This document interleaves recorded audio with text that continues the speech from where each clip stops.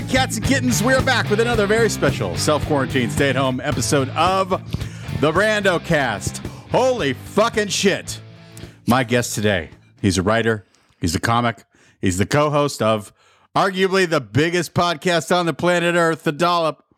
Fucking A, goddamn Jesus Christ. He's your guest. Hello. It is time. I wasn't sure how to return and let everyone know that I'm now deciding who can go to heaven and not, but I thought Brendan always seemed super chill when I'd heard him on other stuff, so I thought, well, just do it here. Jesus, I'm just so grateful that you've chosen this little podcast to come back. I thought I'll be honest, I thought when you said The Dollop, I thought there's bigger shows, but the media will pick this up, I hope. Well, who knows? Who knows? Lucky me. Gareth Reynolds. Holy fucking shit, it's Gareth Reynolds. Hey, Brendan, how are you? Are you wearing a Boise State hoodie? I am. When the shit was hitting the fan, the first time the shit hit the fan from the pandemic, like the initial when we were like, whoa, there's shit in the fan, as opposed to now when we're like, turn that fan on, whatever, a little shit will get on the walls, who cares? I lost my mind and I was like, I don't want to live in like busy LA. And so I moved to Boise for 1 year. And I did a couple dates towards the end after I was, vaxxed up. I did a couple of dates at the end. And so I one day forgot my hoodie in the airport and I bought this hoodie. And the woman was like, when you wash it inside out. And I was like, you're not going to hear that at LAX. Nobody's going to give you here's how to care for your airport garment. And so I have a Boise, State hoodie. Quick tangent. LAX is loaded with Super Bowl 50 blah blah blah sweatshirts right now because I just walked through there. That's where you want to get your hoodie. Sure. But two, you're not a fan unless you pay twice what the actual rate is. That's yeah. What? And what militia did you join when you were up in Idaho? Well, I mean, it was an embarrassment of riches. Honestly, I kind of treated it like I was The Bachelor, and I would sort of be like, Boogaloo Boys, we had a lot of fun, but unfortunately, I don't think I can have you meet my family just yet. I'm sorry. I'll walk you out, all 30 of you. Jesus, you don't have to go through the window. Guys, this is a house. You need to pitch that show, by the way. You really need The Boogaloo Bachelor. I feel like HGTV, Paramount, some of that stuff is a little. It's a little right. It's a little right leaning. Paramount's our spot. Paramount's our spot. Paramount they need Plus. Content. Paramount Plus. And if it's a hit, then that'll just be they'll be like, we're going in an alt-right direction. Just that seems where the heat is for us. So we're doing that sort of comedy. Oh, but I can really see Proud Boys, Boogaloo Boys, Oath Keepers, 3%ers all vying for you to join their cause. 3%, you've taken 100% of my heart. I'm joining you. You would look good in a Hawaiian shirt, though. I'll tell you, I do. I'm not going to lie, I do. It's unfortunate. My cross to bear. Which brings us back to our original guest. Oh, holy Christ. This is going to be a barn burner, I can tell. Jesus Christ. I'm so excited to talk to you. You and I, we do not know each other well, although I know who you are. I know your manager. I know your career. I know your life partner, Dave Anthony, who's been on this podcast a few times. But my husband. Comedy husband. Your comedy husband. Up there, in his weird little bunker in Palmdale, wherever the fuck he's living, Lancaster. Duarte. Duarte. But you and I were recently a guest on our dear friend Arden Marine's Bachelor-themed podcast. Yes. So my question to you, sir, have you kept up with the franchise since you were a guest on our show? I don't know if I could relate this to, it's a testament to how much I enjoy and like Arden that only reason I watch the show is to do her podcast. Outside of, it is, and I watch some things that I do not like, but it is the one thing where I'm going, Jesus, the whole time I'm going, this is just, for God's sake, I'm just mad And then it's how it works. It always works. They hook you it's a very smooth it's almost cultish. It's just like all of a sudden you're like, why are we drinking blood? And it just started so simple. And it sort of just like starts with like, all right, yeah, there's some wacky people entering, like, this guy's in a bathtub, that's kind of good. And then all of a sudden it's just like, well, she's got to pick Brian. He's the one, and you're like, how did I get here? But I have been keeping up with it. There was not one. It's just a pathetic thing to say, but there wasn't a new one this week, was there? I've given up. You quit. I'm proud of you. I have officially. Oh, even when we did the show, you weren't like, you weren't at, right. Smart. No, I quit. You found a nice way, yeah. I quit. I participated for too long. I used to watch it with friends. We would, share some adult beverages and some other controlled substances. Sure. And make fun of the show, do ramming bits. lines of Coke, watching The Bachelor. We've all been there. It's my favorite show to get railed to. Just, I'm all gacked up watching The Bachelor. I had a couple. I knew some people that were. We knew a kid who worked on the show. Okay. So we had some like inside baseball intel on what was going on. I mean, drunken fucking craziness, like crazy bullshit on set, because they're all hammered the whole time. Is that true? Yeah. I mean, I get that would make sense. I do dry January, and you are just like, life is not exciting during a pandemic. There's not a lot to fill your time with. Like a lot of times you'll be like, oh, just go do this, do this sort of. Now you're just like, man, I just like look at a wine rack like 20 days, baby. But she sometimes has some of those tips too. She'll have a little insider tip here and there. I mean, yeah. But she cares about it. I no longer care about it. I cannot will myself to care about it. I cannot. I'm just like, I don't know how. It's the same. I mean, it's the same every time where they're just like, I don't know if you're here for me. It's like, I'm really starting to almost fall in love with you. He's like, that's the right way to say that to me. You're just like, man, this is just season 50. Yeah. Well, the great thing for me is when you look back, none of the couples make it. None couples make it. A few, but it's amazing. Yeah. Well, I heard the last one, or like a couple ago, they broke up because they got into an argument at the New York City Marathon, and I'm like, it's just, I mean, I found the one, and then it's like, fuck you, Brian, get out of here. You don't tell me to move faster. It's like, wow, it doesn't seem like you were supposed to be on Fifth Avenue with a fucking bottle of Gatorade. You missed it. I'm still day drinking because of my addiction from The Bachelor. Hot people problems. I don't care. Don't care about hot people problems. You know what I mean? Yeah. One of those shows you feel real old watching. It would just be nice to get me in the mix for an episode, though. Just like, they're all like 28. Just have me be like, look, I've done a lot of shit. I'm all upside to you. You're seeing this is me, warts and all, right now. These guys, they look pretty. They're going to be me eventually. Well, I've been dying to produce The Bachelor Silver Lake, so you can be my season 1 guy. Bro. Okay. Where you know my manager. Tell her the paperwork's signed. Let's go. Right. It's going to be 28 men, women, and... Do I look busy? Let's go. Move to Boise. Let's go. That's right.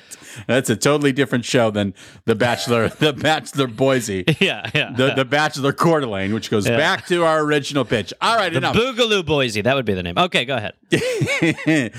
Mr. Reynolds is not here today, folks, to talk about The Bachelor. He is here today to talk about a band that we have not talked about on the Brando Cast yet. We have referenced this band many times because I was insufferable during their entire run. So today, without further ado, we are going to do a deep dive into a little band called Nirvana.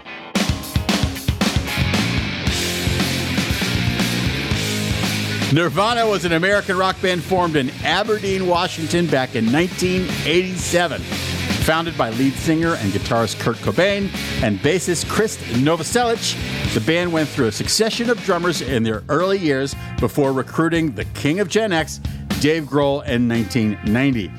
Nirvana's success popularized alternative rock, and they were often referenced as the figurehead band of Generation X. Singer and guitarist Kurt Cobain and bassist Novoselic met while attending Aberdeen High School. the pair became friends while frequenting the practice space of local punk band The Melvins, and their first band, The Sellouts, was a Creedence Clearwater Revival tribute band. During its initial months, the band went through a series of names, including Skid Row, Pencap Chew, and Ted Ed Fred.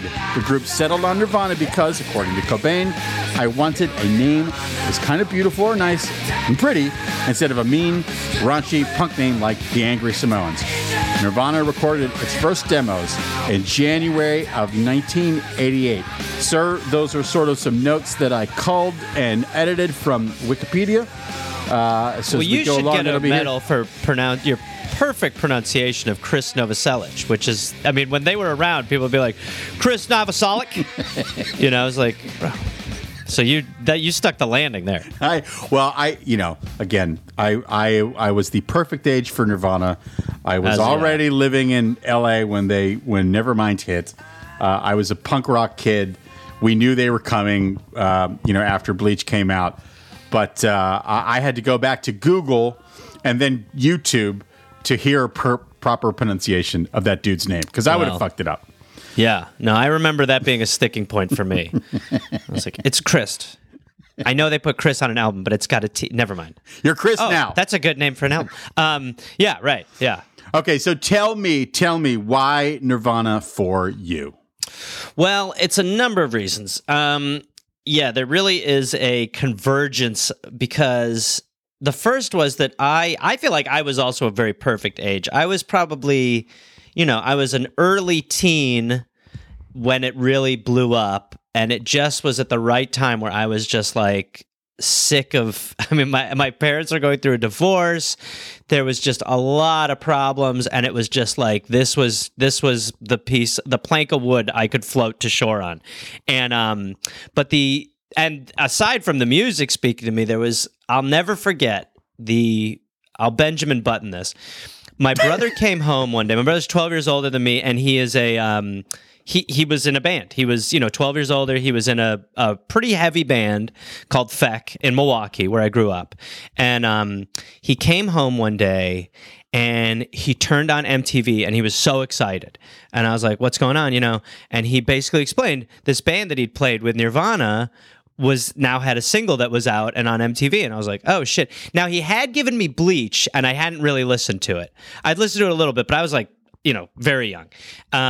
And then that song came on, and I was watching him react, and I was in retrospect, I really was like, there is something so profound, because he was like, there's a representative of us now out there, and I think that felt that way to so many different people.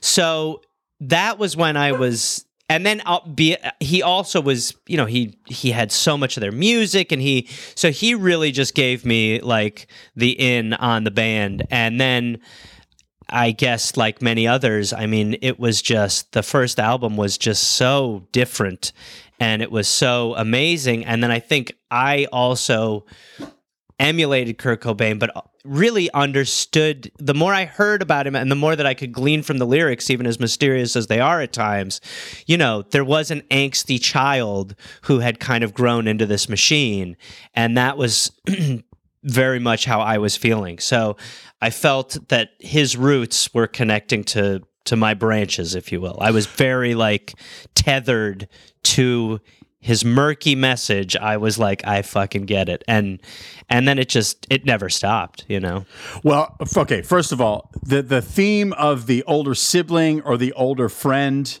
who introduces us this a big to player? stuff. No, it's a huge, I think it's huge. It's like an important thing. We all need those characters in our life. You had that with your brother. That's so fucking amazing. I know. My brother took my Vanilla Ice CD and threw it out of my bedroom window. I swear to God. And he goes, "You will thank me one day." I was like, what the fuck is with this guy? And then I actually hit the age where I go, you were right. It's painful as I can admit now after 20 years. That was the right call. It was a bad album. Have you turned around and done that to somebody else? Thrown their Vanilla Ice CD out a window? I did it to a contemporary with Creed CD. Oh, good. I threw it out of a moving car window, and he was like, "What?" I go, "This is, you will thank me."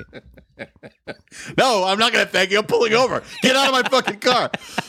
That's amazing. I'll also say I want to hear about Milwaukee because I went to school in Chicago, which was a huge foundation for my love of punk rock. So from 86 to 90, I was going to all the clubs of Chicago to see early versions of Sonic Youth, the Pixies, Replacements, Husker Du's last show in Chicago. And we would go up to Madison all the time to see bands because that had a really cool punk rock kind of scene. The OK's Corral was a great club there in Madison. And, all the weird Milwaukee bands like Die Kreutzen and Slam and Watusi. So give me your teenage version of Milwaukee. Well, one of the things about, I loved it. There was a lot of, if you were an underage drinker in Milwaukee, you were like a known felon. Like the cops would try to arrest children for drinking in Milwaukee. So it was an amazing cat and mouse. But one of the amazing advantages to Milwaukee was there's this festival called Summerfest, which I'm sure you're familiar with. Yep. But to people who don't know, it's basically just, it, for whatever reason, got a following as a cool Midwest festival. And so most bands that were popular over the course of 3 years would hit it at some point. And so you really had access to tons of shows. So I was able to go to see amazing... I remember I saw Danzig open for Metallica. Yeah. I saw... by the way, my first concert was Weird Al opening for the Monkees, but that's irrelevant. I saw Soundgarden.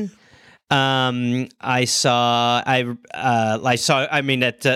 also a lot of other venues. I saw Green Day, but they only played like a third of a show because literally a water bottle hit Billy Joe in the face and he goes, "Fuck Milwaukee." And he walked up the stage. And we were all like, for like 10 minutes, everyone was processing. Like, is it done? Is it over? It feels I don't think he's coming back. But no, that was all an extension of Nirvana, but the access was great. Also, my brother, like in a band, I was put in multiple situations that were different for a teenager, where I would be hanging out with my brother's band. I would be backstage. I would, be in the audience watching my brother play and shit like that. So yeah, it was great. As in many ways in Milwaukee, a smaller scene, but really one that seemed to get everything you wanted. Oh, well, that era of Wisconsin is all good. I'm sorry that state wants to storm the Capitol as a state. Things have changed, but it's a different energy now. That was a great time.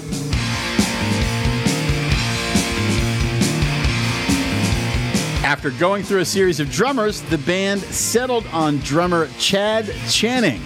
Nirvana released its first single, a cover of Shocking Blues' Love Buzz, in November of 1988 on Seattle's indie label, Sub Pop. In December of 1988, the band began recording its debut album with local producer Jack Endino, and that album was finally released in June of '89. Bleach was influenced by the Melvins, Mudhoney, and Black Sabbath. The money for the recording sessions for Bleach, a whopping $606.17, was supplied to the band by Jason Everman, who was subsequently brought into the band as a second guitarist.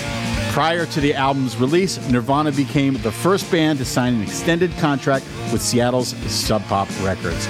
Soon after the Bleach tour and Everman's departure from the band, Nirvana began working on their next album with producer Butch Vig at Smart Studios in Madison, Wisconsin. Also around this time, Cobain and Novoselic became disenchanted with Channing's drumming, and Channing expressed frustration at not being able to be involved in the songwriting. As bootlegs of the demos with Vig began to circulate in the music industry and draw attention from major labels, Channing left Nirvana. In September of 1990, Buzz Osborne of the Melvins introduced the band to drummer Dave Grohl, whose DC band Scream had just broken up. Grohl auditioned for Novoselic and Cobain days after arriving in Seattle. Novoselic later said, "We knew in 2 minutes that he was the right guy, he was the right drummer." Grohl later told Britain's Q magazine, "I remember being in the same room with them and thinking, what, that's Nirvana? Are you kidding? Because in their record cover, they looked like psycho lumberjacks. I was like, what, that little dude and that big motherfucker? You're kidding me." So much information, but we got a Wisconsin angle in By there, the way, which I Q fucking love. Magazine is probably having a tough time holding on to their demographic right now. They're like, we're music. We're music. People are like, yeah, Dave Grohl is the devil. That is a lot, but that's so interesting. I didn't know they recorded in Madison. Butch Vig. Butch is amazing. I mean, I can't remember what documentary goes deep into the recording of the album, but, when you see Butch Vig telling the stories about how they were recording and Cobain's reticence to having his lyrics layered, his vocals layered, and he just kept saying to him, John Lennon did it. And he'd be like, okay. Like, he just win every argument, but John Lennon did it. Yeah, I mean, it's so crazy. Madison's the best. Madison the best. is the best. Madison, an amazing town. Yeah, I almost don't want to tell people how good Madison is because it is such a great city. It still is a sweet spot. Well, one of the highlights, I think I mentioned this on the podcast before, but one of the highlights for me in college was driving up to Madison. This is like 88, 89 maybe, to see Soul Asylum when they were amazing at the Student Union. Oh, wow. And beers in the Student Union were like, 25 cents. Yeah, right. And it was just mayhem. I mean, there's no drinking like Madison drinking. No. Halloween, Harvest Fest, No, it is. It's something about the cold. It really, I don't know what it does. It sort of like deactivates part of your where you're like, I should lift weights. And then someone's like, do you want to drink vodka? And you're like, I'll drink vodka. But yeah, no, there's a great, amazing club. Maybe the best club in the country is Comedy on State in Madison. Oh. And, I had been freshly vaccinated and I was like, okay, I feel good about going out. And, man, I was like, these bars have not stopped. It is the same. I mean, it was like if you were to COVID, people would be like, what? Corona? They'd be like, what Corona? You'd be like, no, the fucking, oh my God. It was just all systems go, but it is a great city. Okay, so wait, did you go? Was that last year or was it this? Yeah, 2021? that would have been last year. That would have been 21. Shit. Probably like spring of 21 or something like that. And does the comedy crowd in Madison? I mean, they're just there to drink anyway, right? I think that's for everywhere. Anywhere, it's like dinner. It's like you're just here to. We'll have some more bread. Are you a special export person or are you an old style person? I'm very simple. I'm way more old style. I honestly, it's like the only thing I would ever be like, I don't love it would be like an IPA, but like I still will have it. I mean, I really, to a fault, have no clue what is good. It's actually very convenient and economical because since I don't know what is good, I can just basically go with what is cheapest. But in Milwaukee or Madison or Wisconsin, I'll drink Spotted Cow. That is my number one beer that I always go to there. Is that a craft brewery in Wisconsin? It must be. It's New Glarus is the company, and you cannot get the beer outside of Wisconsin, which has been such an amazing marketing tool because they sell it at the airport, which is again is amazing for in Milwaukee to be like. But I've done it where you will you'll have your carry-on and you'll have a 12er, and there's other people, yeah, like they'll be like in the overhead bin. Make sure your luggage and your beer doesn't move about too much. If you have your New Glarus under your seat, you may have 6, but that is our limit for the flight. Oh my God! Yeah, they don't give a fuck. So they've just, but it is such a. It's hard to explain how good that beer is, but it's like people. Yes, but comics will come in from Illinois and they'll be like, "Oh yeah, I'm going to take 12 of these bags." Like people are smuggling this shit. Well, Spotted Cow, what's your problem? Do you not want to make money? Do you not want to go but national? We're talking about but it's like it's true. It is like just sell it everywhere.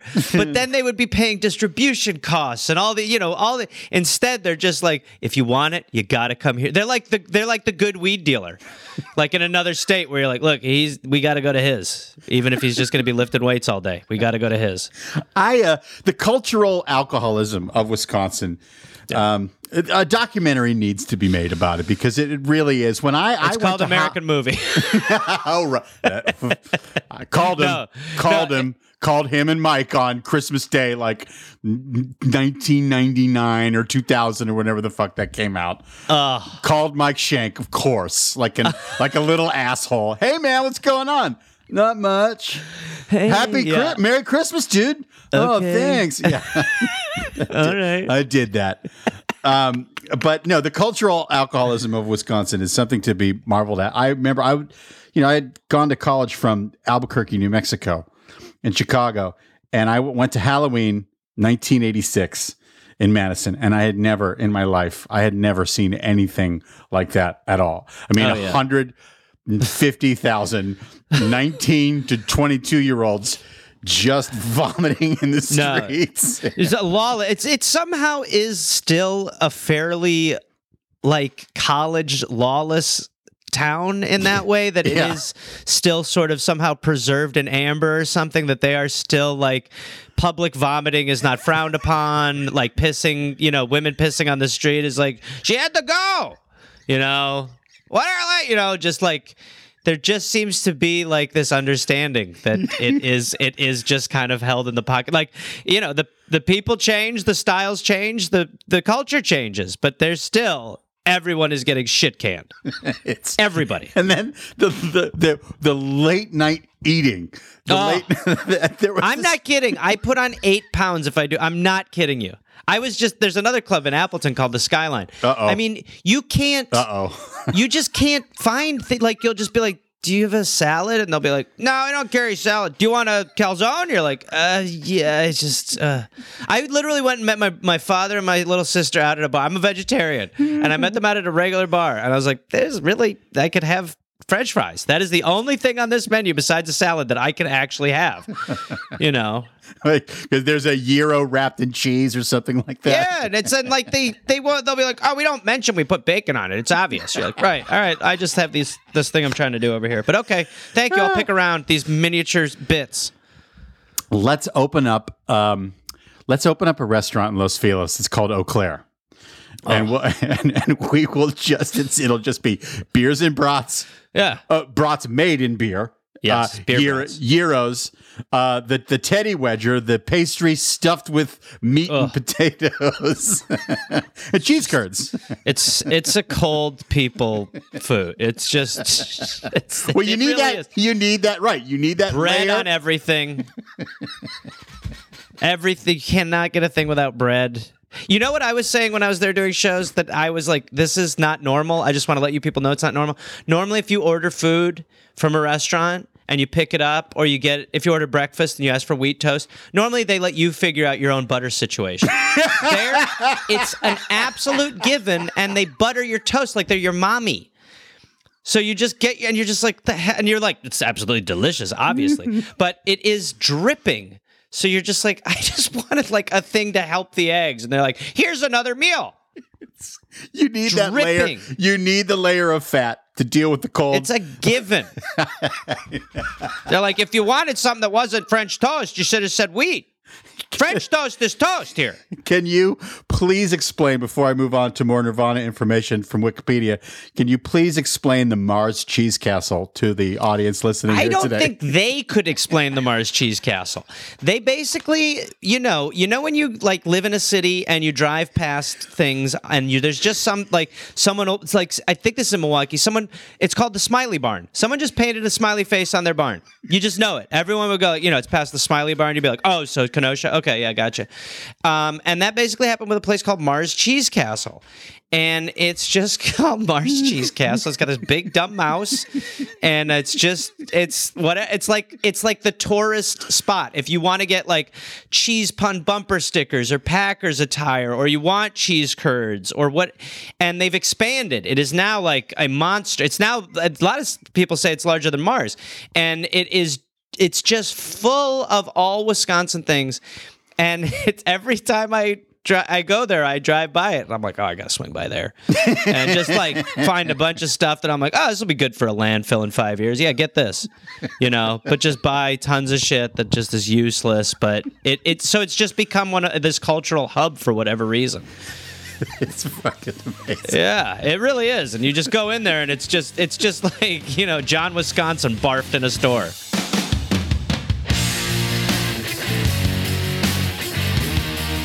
Disenchanted with Sub Pop and the sessions with Bush Vig generating interest.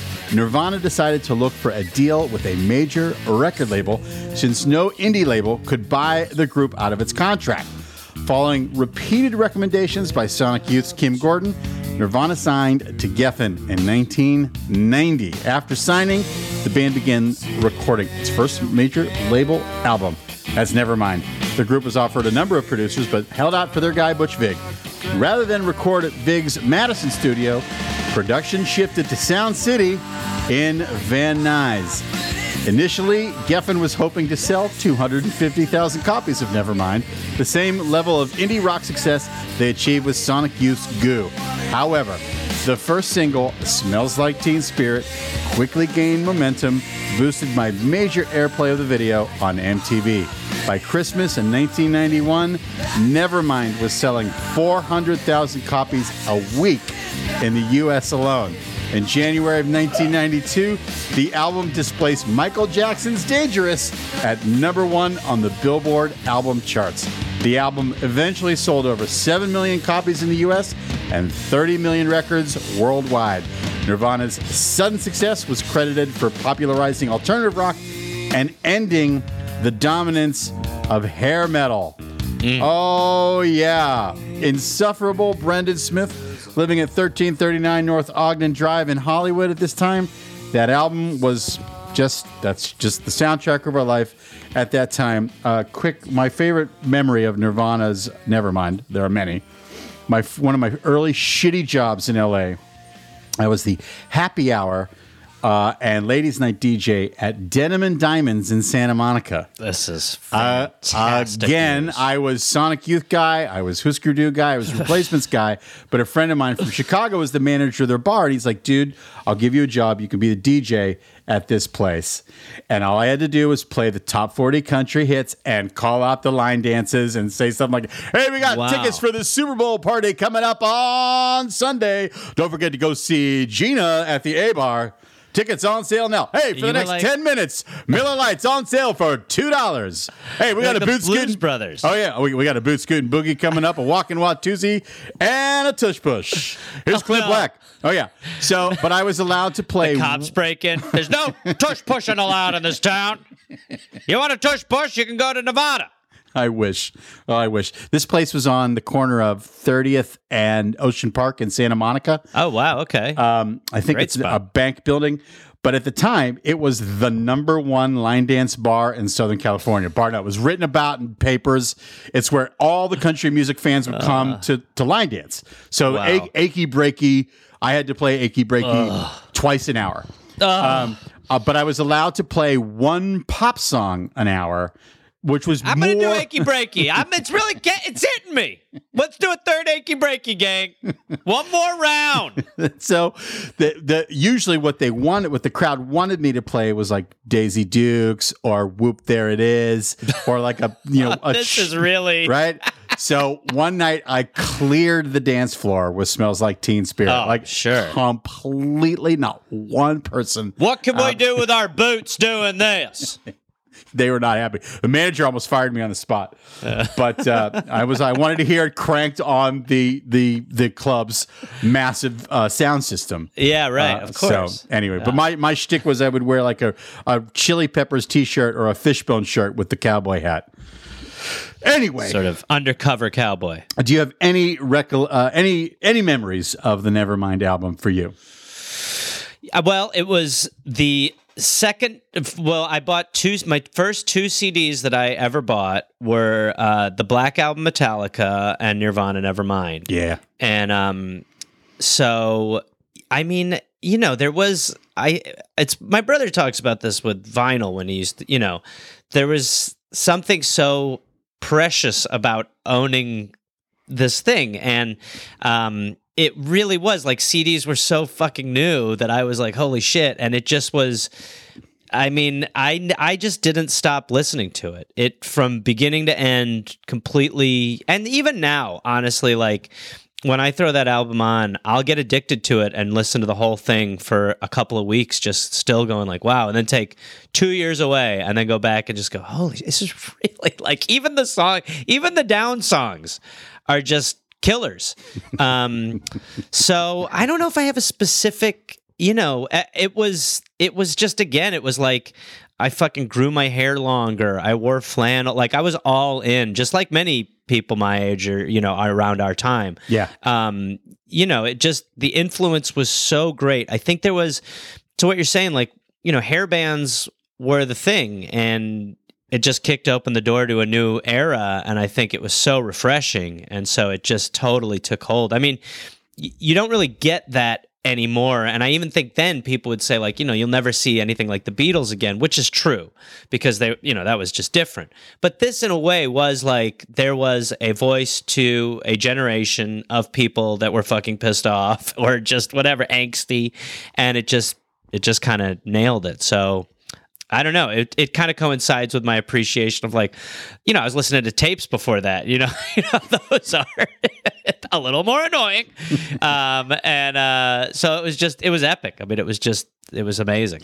Well, my friends and I got here in the fall of 1990. So the hair metal thing, the Sunset Strip was still the Rainbow. Yep, and just. Yep.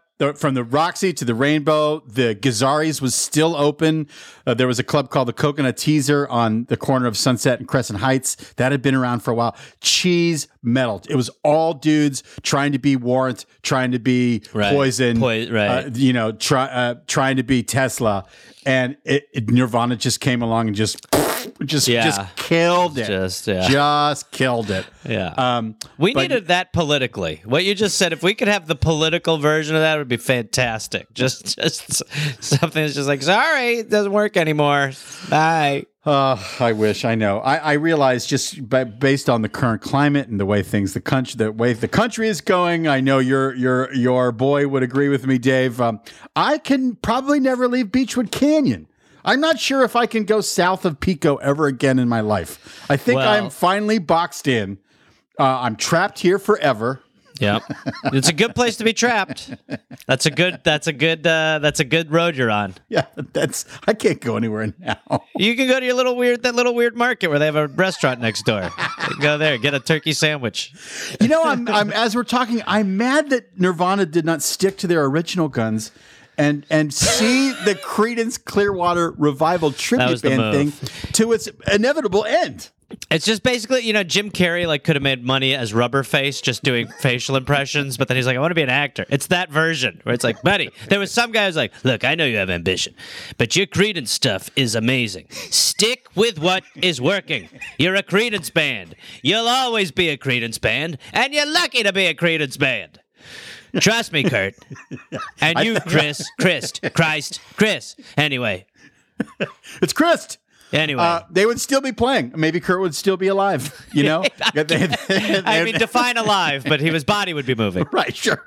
But, they might be playing at the Canyon Club in Agora Hills. Yeah. Yeah. All right, midnight special for the 8,000th time.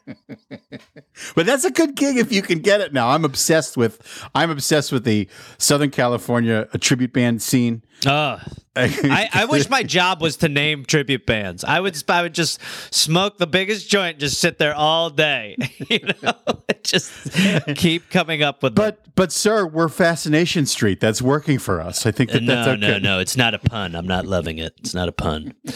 I'll get back to you, boys. You just hang in there. People should know on Sunday nights during normal times in Woodland Hills, they have free tribute bands in the giant park near Warner Center. So you get the Australian Bee Gees. You get the Journey. The JBs. See what I mean? I'm being wasted. That's why aren't they the JBs? Australian Bee Gees is horrible. JBs. Terrible. Idiots. Of course, Led Zeppelin, one of the many Led Zeppelin tribute bands, but Nirvana, the sellouts, you fucking assholes. Yeah, well, also they had some better names too. I mean, some of the names you read were pretty great. Yeah, he was still so good at marketing. Even though he was this amazingly talented musician who just obviously was a great songwriter. He was also so marketing smart. The way that he knows what will be popular. Just was also just an innate skill to do that, there's a lot of people be like, yeah, I want to have a dark, scary name. He was like, no, let's cut that with Nirvana.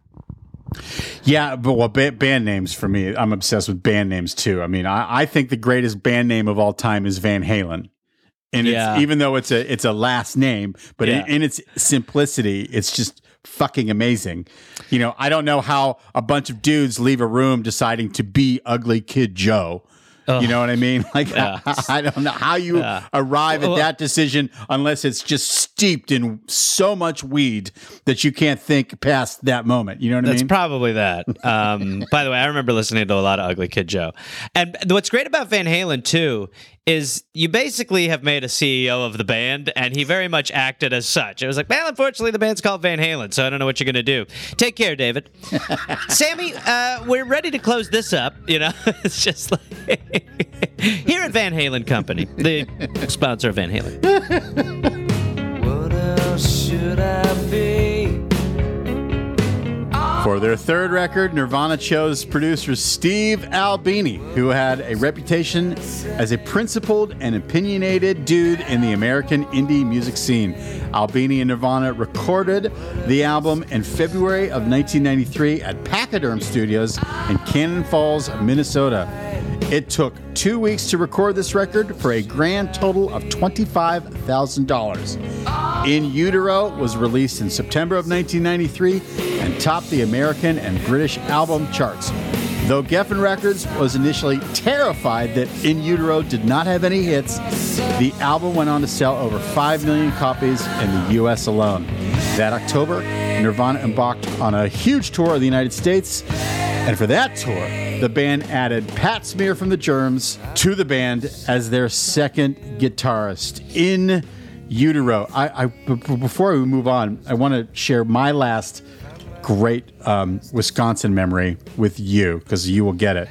Monsters of Rock, Alpine Valley, summer of 1989. It's Van Hagar, Scorpions, Dokken, Kingdom Come, and Metallica. Wow. So people listening to the podcast know that Alpine Valley is where the metalheads from Chicago and Milwaukee meet to either party together or do battle. And I was standing in line. I'll never forget this. Standing in line at the concession during Kingdom Come, because who gives a shit about Kingdom Come? And like this perfect Hesher from maybe the suburbs of Milwaukee, this like junky thin kid with long black hair was just standing right in front of me. And I had never seen someone die. Yeah, like he just collapsed. Just God knows what he'd been doing all day, you know, drinking liquid plumber or whatever. Yeah. And he just collapsed, you know, as if someone had shot him.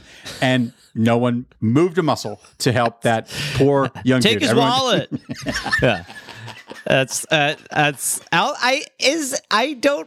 I've been to Alpine Valley to see shows. I just feel like there's nothing around it other than the place to go listen to music. No. I feel like it's just like its own, like it's like a mecca essentially. I have a couple my favorite Alpine Valley memory is that the first time I ever took mushrooms was at Alpine Valley for the Tibetan Freedom concert. Yes. And so my friends and I had driven a bus. We drove a bus down, like not like we rented a van. Like my friend had like a school bus, and we drove like I don't know how a lot of these things happen. I was like younger than most of the people, so I was just going like, let's get on the bus. And you know, they're putting out the stop thing over like the railroad tracks and shit like that. You're going like, we're tripping, so maybe not the best idea. But we got there and we had a keg. And we had a keg outside of the bus, and we were just drinking, and we were tripping, and then we were like, all right, let's go in and finally see the show. And because it was the Tibetan Freedom concert, they're like, there's no alcohol served inside. And we were all like, ooh, that is a bad update we just got out here. So we sat in the parking lot, and like, we missed a lot of great bands, you know, because it was a hell of a lineup. But I mean, we made it for a mate, but we really were like, we took an extra like 3 hours in the parking lot when we heard that. You know, you very, like, when it comes to beer in Wisconsin, it's like, you know, if it's bar time or whatever, you load up like the camel getting ready for the desert march. You're just like, as much water as possible for the hump. What was the top age of the person in that group? I mean, it felt like 30, probably 22. I was like, our grown-up leader. I must have been I mean, yeah, I was probably 18. Oh my something like God. that. Yeah. How did you not die? You know, there are so many times where I'm like, how did I not die? I just had no concept of anything. I mean, I just can't imagine. I honestly can't imagine if I had any plan other than like, okay, I'll go there. And then I was there like, where do I live? You know, it's like, man, this guy's not ready for the world. Well, because your driver probably took a half a handful of mushrooms. Not a full dose, but Not until some he got mushrooms. there. No, I definitely remember the drive back being like, who can do it? Okay, Who's good. ready to drive? Well, someone needs to step up. I was like, this is not a good conversation for a school bus driver to have. He's not driving a fucking Mini. This is a bus. Oh, were the Beastie Boys on that? Beastie Boys were on that. Yep. Who else was on that? Who else did you miss? Run DMC, Rage Against the Machine. Oh yeah, sure. It was fucking amazing. I mean, so we saw them, and then outside of that, I don't really. I mean, you know, there were definitely other people, but we were probably like, Sean Lennon, let's drink another beer. You know what I mean? We could probably do a couple more beers. Let's put him on the drive back. We'll listen to some Sean Lennon. Oh my God, I have participated in the Grateful Dead at Alpine Valley as well. Oh, there you go. And that's, I mean, totally Christ. Yeah, I can only imagine. Just, deadheads descending on southern Wisconsin for 3 to 4 Well, that was days. the first time I saw a nitrous tank, and I didn't know what it was. I just walked by it, and I was like, that man's doing helium. People were like, keep going, kid. I was like, why does he? Let's get balloons for the show. They're like, no, buddy, no. You keep walking. We passed upon the stairs. In November of 1993, Nirvana recorded a performance for MTV Unplugged, augmented by Pat Smear and cellist Laurie Goldston. Nirvana broke convention for the show by choosing not to play their best-known songs. Instead, they performed several covers of songs by artists like Bowie and the Vaselines, and they invited the Kirkwood brothers of the Meat Puppets to join them for 3 Meat Puppet songs. The program aired on MTV that December, and the album was released in November of 94, debuting at number 1. In early 1994, Nirvana embarked on a European tour. On the morning of March 4th, 1994, Cobain's wife, Courtney Love, found Cobain unconscious in their hotel room in Rome, and he was rushed to the hospital. Cobain had overdosed on Rohypnol and alcohol. The rest of the tour was canceled. In the ensuing weeks, Cobain's heroin addiction resurfaced. Following an intervention, Cobain was persuaded to enter drug rehab. After less than a week, he left the facility without informing anyone and returned to Seattle. 1 week later, on April 8th, 1994, Cobain was found dead of a self-inflicted shotgun wound to his head. Nirvana is one of the best-selling bands of all time, having sold more than 75 million records worldwide. In 2004, Rolling Stone named Nirvana as one of the 100 greatest artists of all time, and they were inducted into the Rock and Roll Hall of Fame in their first year of eligibility. That was 2014, a downer, the end of Nirvana, and the end of, that was another huge, that was like Gen X's weird, like the day Martin Luther King was shot or something, you know? That was people crying. Oh, it was brutal. I mean, I was certainly like shaken by that. My mother was talking about that the other day, you know, because my niece has just gotten into Nirvana and she loves them. You know, it's amazing. You really are like when these. Does she know the story? Does your niece know the story? Oh, yeah, she does. She's old enough to know. Yeah. Okay. She's getting into them at like the age that I got into them, and like she's starting to kind of dress a little more. You know, it's cool because I'm like, I get it. You need to go to Alpine Valley, my dear. Go that way. No, it was crazy. I mean, I actually saw them on the In Utero tour, and it was like obviously fucking it made my life. And I remember realizing very shortly after, how important it was that I had gone to that, because I mean, you never thought like this is it, you know. I mean, not much like you do with any, you know, probably with Hendrix, where you know you just are like you're seeing someone musically at their peak. And even when you said the thing about them not thinking that there were hits on that album, what's remarkable is that you know you had it's all when you're a stand-up and you have this material you've been working on as a feature and MC for 10 years, and then it's time to record your album. I mean, my album is like, all these things that I'd worked on for years and years and years, and then just kind of put together the list in the order that I wanted and whatever, and then worked on that. And then you have to work on your new hour, and then you're starting pretty much from scratch. And it's such a different experience because partially it's very difficult because it's all new, but it's also liberating because there's nothing you have to do anymore.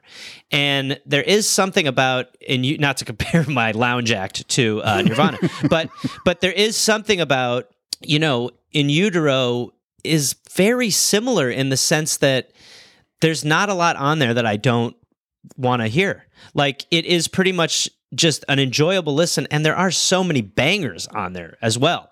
It's a heavier album, which is probably why they were a little nervous, but it's also, I think very close to as good as that, and it's new. So it was sort of like, and the conversation that was going on about like Rape Me, and when he had to kind of redefine what he was trying to say with that song and explain that it was actually, it was a song to demean and demonize rapists, and people were shocked by that. He was someone who was speaking out for people in ways that it was not in vogue to have a musician say, if you are abusive to women, don't ever come to one of our fucking shows. We hate you. But he was saying that sort of shit. Especially after a dozen or so years of Girls, Girls, Girls, and Cherry Pie, totally. and Motley Crue and Rats and all that stuff. Here's my Rape Me story. Yeah, here's a guy who just really wanted like actual love, and it was so different than bands just wanting to fuck. It was like a guy who just wanted to be like, experience love and be liked in many ways because he didn't grow up feeling it. Well, here's my Rape Me story. I was a PA on, I guess this would have been the 1993 MTV Music Awards. Wow. Is that Bass Toss? It's Bass Toss. Wow. That was Bass Toss. But there's a better Nirvana story. My job was to drive the crew of MTV Brazil around LA for a week. And they were staying at the Mimazon Hotel. And that award show was at Pauley Pavilion on the campus of UCLA. And so during the day, the crew would go to Pauley Pavilion and just try to grab interviews with whoever they could. Under the MTV umbrella. So we were in the arena when Nirvana was sound checking, and they played Rape Me. And there weren't many people there, but I remember the whole Pearl Jam band sitting in the stands, not close, like almost on the other side of the arena. It was just the group. It was just the 5 dudes from Pearl Jam at the time, like there. And they're, dressed in their shorts and the leggings and the whole fucking thing. And when Kurt Cobain started playing Rape Me, there was full-blown panic on the floor of Pauley Pavilion because all the MTV executives were terrified that he was going to play it that night. And there was all this discussion about, are they going to get yanked, or who's going to tell Kurt Cobain you can't do this? Yeah. And I think, if I remember correctly, and I haven't looked at I'm sure it's on the video, I think he started to play the chords of Rape Me just to fuck with, on air. But yeah, that was amazing. That's the musical power he had was, also like, again, I think part of the reason why I felt so connected to the music, the band, and the guy was because you would just in real time be seeing him on like Top of the Pops in England, where they force you to not play your instruments and it's just the singer sings, and they were so like, fuck this, that he just sings in a deep voice, Smells Like Teen Spirit. And it aired. It was on, and it was just, I remember seeing it just being like, this guy just doesn't give a fuck. And when you see someone, when you're so used to people playing the game, and then you see someone who won't play it, it didn't even occur to me as an option. That was like the first real-time rebellion I'd seen in pop culture in any way. And it was just so addictive. Oh, well, it's so addictive that this asshole quit / was fired before the actual show That night? Because I wanted to be in the crowd to watch everyone up close. I wanted to see, because Def Leppard was on that show, which was kind of fun. The Black Crowes were on that show, which was kind of fun. Pearl Jam, Nirvana. So I was like, fuck this. Because I was fully immersed in that whole. I support that decision. Yeah, I think thank that was you. the right decision. But Yeah. you also, that bass toss, that story is so goddamn funny. Yeah. Where Novoselic is just like, he just decides he's going to try one of his huge bass toss. I mean, you alluded to this. This dude is. He's what, 6'7"? He's tall. He's a big dude. So he takes his bass and he's sort of like, that Scottish log toss event. Jesus Christ, guys, let's get a racket involved. But they still do it, where they just basically from their groin toss a log over their shoulder. He just bass launches like one of those logs, his bass, and he's gonna try to catch it and probably start playing it soon after. But it's pretty much right at the end, and he does the toss, and it just bit the base of the bass, cracks his head. He drops, and he's on the floor, concussed, bloodied, and Cobain misses the bass toss part and just looks over and thinks he's doing a bit. So he kicks him in the ass, like, come on, man, let's get going. And the dude's like, I'm dying. He's like, come on, you jackass, let's get off stage. I was there. I was there in the crowd. Amazing. I was there with my friend Fish and my friend Shelly. It was great.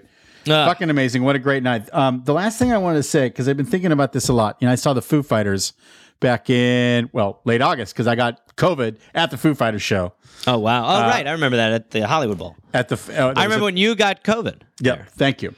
A lot of us are talking about it. And I was thinking, like, we wouldn't have. I'm a fan. I'm just gonna say I love the Foo Fighters. I love Dave Grohl. The guy can do no wrong. The trailer for Studio 666 looks fucking amazing. Yeah. He's the king of Gen X. He gets to hang with McCartney. He gets to hang with Jagger. He gets to do whatever he wants. And I have no problem with that, because I think he's awesome. And I don't think that there's Foo Fighters without, Nirvana coming to, its inevitable end. You know what I mean? Yeah, I think, there was, this idea that he should just be widowed. But the truth is, he wrote this song Marigold. It was a B-side on, I forget which Nirvana album, but it was its own single, and it was a Dave Grohl single. And I remember hearing it, thinking it was Kurt Cobain. And then I remember reading the liners and seeing, oh, it was Dave Grohl. And I really was like, holy shit, like that is, it's a very chill, simple song. But, he was a really good musician. And I think you're right. I think in a way, like, I find some comfort in the sense that, that guy was able to keep going and has been so prolific. Because he really has been. I think that band doesn't get its credit. I'm not like, listen, I don't have every Foo Fighter album or anything, but you can still go. I mean, this dude has good riffs, writes deep lyrics. I mean, really has, Hero is about Cobain, can play so many different instruments. And, I remember watching him. I started listening to Queens of the Stone Age because Dave Grohl was their drummer for No One Knows. And, there is something. He's a bit of a musical chameleon in so many ways. And he's still funny and seems like a decent dude. So I think it's like, it's a shame because obviously, it'd be amazing to see what Kurt Cobain is doing now. But I think there is something to the idea that, you do get to live on through it a little bit, a slice of it through Dave Grohl, who, when you do listen to the drumming he did on those albums, I mean, that is a big part of why that shit just rocks so hard. I mean, he is drumming. I mean, of course they knew in the first 2 seconds that he was the guy. I mean, it's just, you had Animal on the drums. He was a different energy. And I feel bad for Chad. I've read stuff about Chad leaving the band. I'm sure he's just like, motherfucker. The Pete Best of Nirvana. Totally. Yeah. Pete Worst, I call him. But you do get to have some sort of connection still through the Foo Fighters and Dave Grohl. And yeah, I agree. I think he's just dope. Yeah. And their Foo Fighter shows are amazing. It's more rock than the punk rock. It's he sort of carries the torch of classic rock and metal and all kinds of stuff. But yeah, and he can play. Great. I mean, he just plays so many. I mean, they again they just have you want heavy, they have it. You want like kind of a sweeter song, they have it. He brought the little girl, Nandi Bushell. I don't know if you've ever seen her on Twitter, the little British girl, the little 11-year-old. Oh, right. I saw that. And he brought her out, and I swear to God, it's one of the biggest crowd reactions I've ever heard. The crowd was there for her, and they fucking gave her a huge roaring ovation because she fucking killed it. Yeah. She fucking stepped up. It was her moment in the sun, and she fucking nailed it. But So we it's wouldn't be super cool. talking about that if she pissed from like nerves. We'd be like, what an asshole. Why would he do? She's too little. The spotlight's big, Dave. We're not all in the Foo Fighters. She's in therapy. Don't touch her. Don't even look at her. Oh my God. Yeah. Oh, I just saw the whole thing fall apart on stage. Dave Oh, my putting a God. blanket over. Oh, Jesus Christ. What a All right. mean man. Dude, I've kept you for an hour. It's time to wrap up. No, you said you'd pay me, so we're all good. Now. Let's go. I treat this like therapy. We're going into hour 2 now. We're technically in hour 2, so. I can send you a vintage Iron Maiden shirt. That can do that. Is there anything you would like to promote? I mean, I think a few Dollop fans listen to this show, but is there anything you want to throw out there?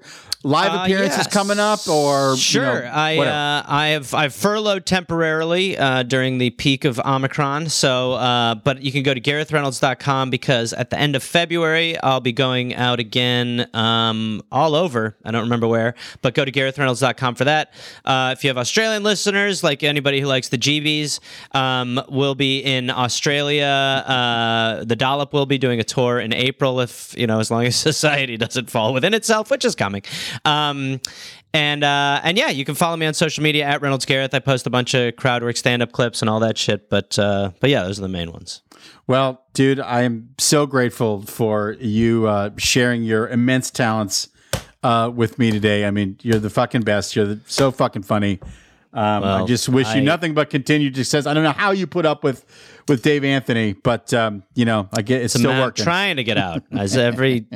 Every day I get closer to my escape. You and Heather. I mean, what's your problem? Both of you. I don't know. I mean, he's aggressive. I fear what he would do if I left. That's why I'm still in it. It's how these relationships are. It's a nightmare. Save me. No, I really appreciate it, Brendan. It was an absolute pleasure. So thank you for having me. Thank you. And to the rest of you, thank you so much for liking, listening, subscribing. We've got some great guests coming down the pike. But of course, who could beat Gareth Reynolds? Nobody. And of course, the Brandocast is produced by Mr. Richard Sheltinga. So until the next time, cats and kittens. Start this song without any words. I got so high, strapped till I bled.